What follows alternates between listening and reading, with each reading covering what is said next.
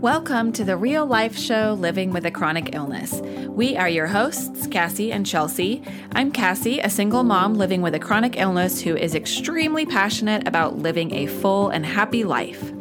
And I'm Chelsea, a mindset coach that has a passion for helping people learn to put themselves first and be the best version of themselves each and every day. We came together to create Spoonies Unite, an uplifting community that offers resources, guidance, and support so you can live your best life while giving you the space to be yourself, be heard, and feel understood. We hope that by providing education from experts, we help Spoonies and their loved ones thrive.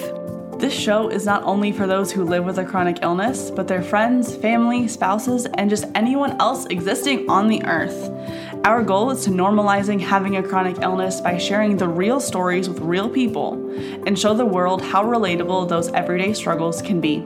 There's a little something in here for everyone. And of course, thank you to our patrons for your continued support making this possible.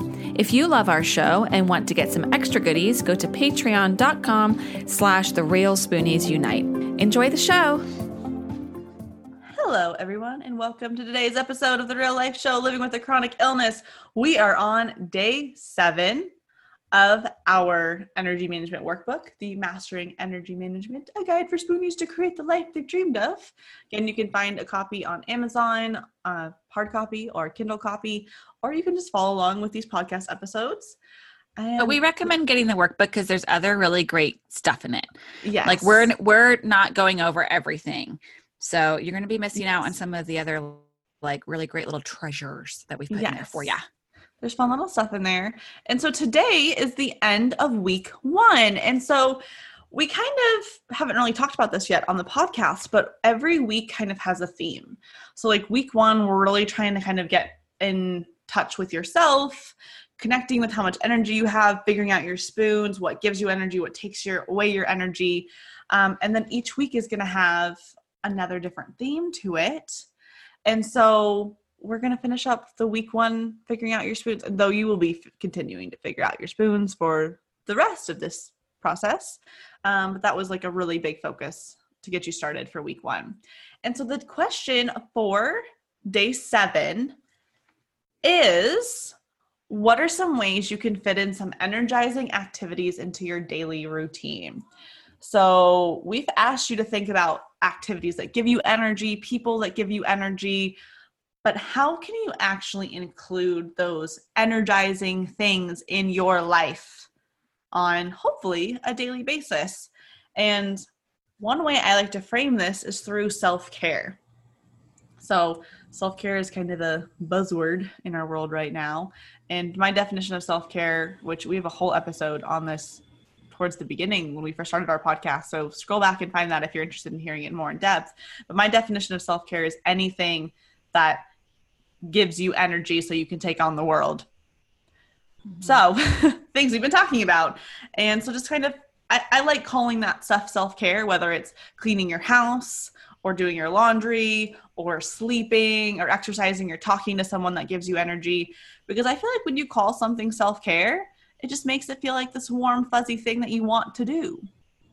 So that's kind of how I look at it. So Cassie, what are some ways that you kind of tried to fit in a little bit of self-care, a little bit of more energizing activities into your life? Yeah. So it was just a few days before this that I started working out every day. I picked a little like at-home 30-minute workout thing that I've been doing and then taking some virtual Pilates classes too. I realized that more often than not, movement gives me some spoons. I say more often than not because that's not always the case. I also put in there that like I made decisions like if I was going to be teaching a lot in a day, I maybe did a much lighter workout that day or just 10 minutes or something. But some kind of exercise or working out or movement, I started making time to fit that in every day. That gives me energy. Meditating at night. I have meditation videos that I really like to listen to at night. I've said it before, Doxy meditations on YouTube, Dauchsey, or maybe just Y. On YouTube, I like his meditation videos. I listen to those at night. They really help calm my mind and my nervous system. reading before bed rather than like scrolling on my phone or watching something before bed. Reading really helps to just like calm everything down and get me more in the sleep mindset. And I actually admit that for the last week, I have not been reading before bed. I finished a book and I'm in between books right now. And I've been scrolling freaking Pinterest, looking at home decor stuff every night before bed. And it's nice because it shuts my brain off from like COVID and the news and everything. And home decor stuff makes me happy. But, oh, and I do wear my blue light glasses while I'm scrolling before bed because I have the lights off and stuff.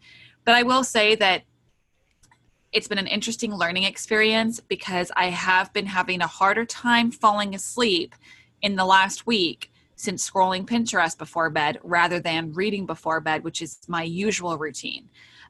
So I encourage you, if you have a hard time falling asleep at night, give reading a try because that might be something that could really help you.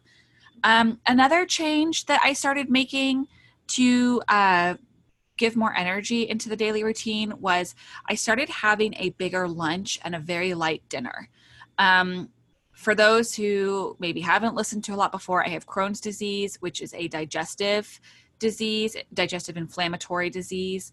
And so I have found that if I have a big dinner at night, like I don't feel good over the night. I usually wake up in pain during the night. And then in the morning's pretty rough. And I won't usually even have an appetite until like lunchtime. So I was like, that's not great for my system. I know that it's not because of past eating habits and research, etc. So I started making a conscious effort due to this workbook and like those questions of like, how do I find more energy, etc. I started having a bigger lunch, lighter dinner. This has been helping me feel more energized in like the evening. Plus then I don't have to worry about cooking so much. So instead of like having dinner be the thing, like cooking dinner, making dinner, I just bumped that meal to lunch. So we have like spaghetti or freaking whatever for lunch instead of for dinner. And then dinner is more like maybe some crackers and cheese and fruit or something. And then I lastly put sleeping 9 to 10 hours a night is really what's good for me and my body right now. Now, I would like to preface this with I spent majority of my life like 6 to 8 hours a night kind of a sleeper, mostly 6 to 7 hours a night. Like 7 hours was usually my average sleeping a night. And during the shutdown in our state was, like I said on the last episode, I got to sleep more. And I have actually found that my body prefers 9 to 10 hours a night.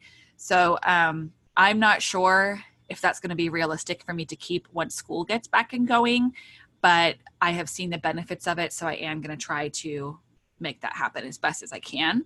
And then lastly, what I wrote down was drinking a lot of water. Just like Chelsea said a couple of episodes ago, drinking water totally is energizing, especially we're in Kansas right now. It's summer. It's like 100 degrees outside. The humidity is high, so it feels like 115. It's freaking humid. Guzzle that water down, baby. How about you, Chelsea? So looking back at my notes from when we went through the workbook, one thing that I wrote down was needing to prioritize my own movement. So I teach a lot of classes, and pretty much every single day, Monday through Friday, I have some class that I'm teaching that I'm doing the workout with them in some capacity, whether it's the entire workout or most of it. And so it's not that I'm not moving my body, but for me, there's something different from like a mental perspective when I'm moving my body for completely my own gain. And it's not because I'm teaching a class. It's I get to work on what I want to work on or move my body in ways that feel good, which sometimes is just a lot of stretching, to be completely honest, or some foam rolling or things like that. But prioritizing my own movements, placing boundaries on my working hours. Y'all, I'm a workaholic. I absolutely love what I do. Don't get me wrong. I love teaching Pilates and barre. I love coaching. I love teaching people about self-care. I love everything that Cassie and I create. But because I love it all so much, I tend to work a lot. And while some of the work that I do can be a form of self-care and kind of fill up my cup, sometimes it's also, well, draining. And so just kind of reflecting on that, and probably the biggest thing for that is finding more things that I do just for me that don't have to do with being more productive for work, getting more stuff done, adding on more projects, creating more things, or spending time with other people. That's literally just me doing something for me by myself, like reading, taking a bath. One of these days I'm going to learn how to do the pretty hand lettering you see on Pinterest, but haven't started that project yet.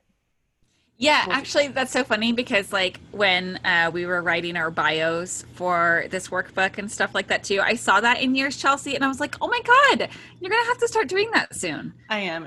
I put it out into the world in a couple of places, and so sweet. Pretty soon I'm going to have to like follow through with that. Well, yeah, especially like how you freaking said on here that I'm like writing a book and then I'm like, fuck, I haven't written for a while and I need to because one day my listeners might be like, what up with that book, Cassie? And then I'll be like, do you like raunchy stuff? Because if you don't, you may not want to read it.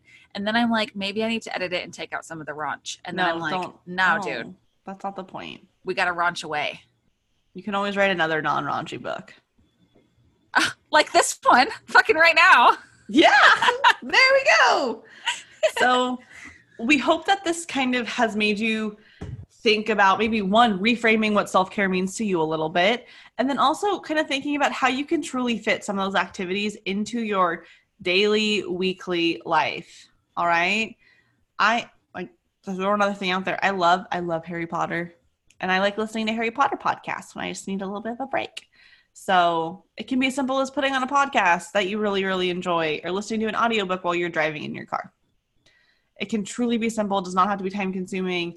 Again, we have a whole episode on self-care, so we will stop taking up more of your precious time now. And if you want more information and our view on self-care and things that we do, go check out that episode. It is one of the first ones that we released, I'm pretty sure. It's towards the very beginning, so go check that out. I want to say it might even be like episode number 3 or something. Yeah, it was pretty quick. It was pretty quick. But it was a fan favorite, so you should totally check it out. It's true. It is one of our like top 10 episodes ever. Mm-hmm. So, well, we will see you back here tomorrow for day 8 and starting off week number 2. We're a third of the way through the workbook, y'all. Yay, thanks for staying with us. Talk to you day 8. We hope you enjoyed today's episode. Please write us a review to help us reach more people like you. If you'd like to connect with Cassie and I, you can find us on Instagram at The Real Spoonies Unite.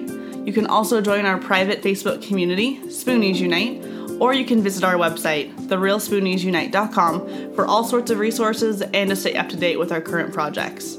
And don't worry, you can find all of these links in the show notes below. Thank you to our wonderful Spoonie patrons for all your support, and you can become one too. That's right.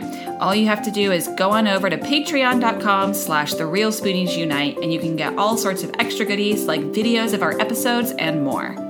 Any support is greatly appreciated. It helps enable us to create more content for all of you, as well as make this podcast sound better and better. Thanks for listening. We can't wait to be back in your ears soon.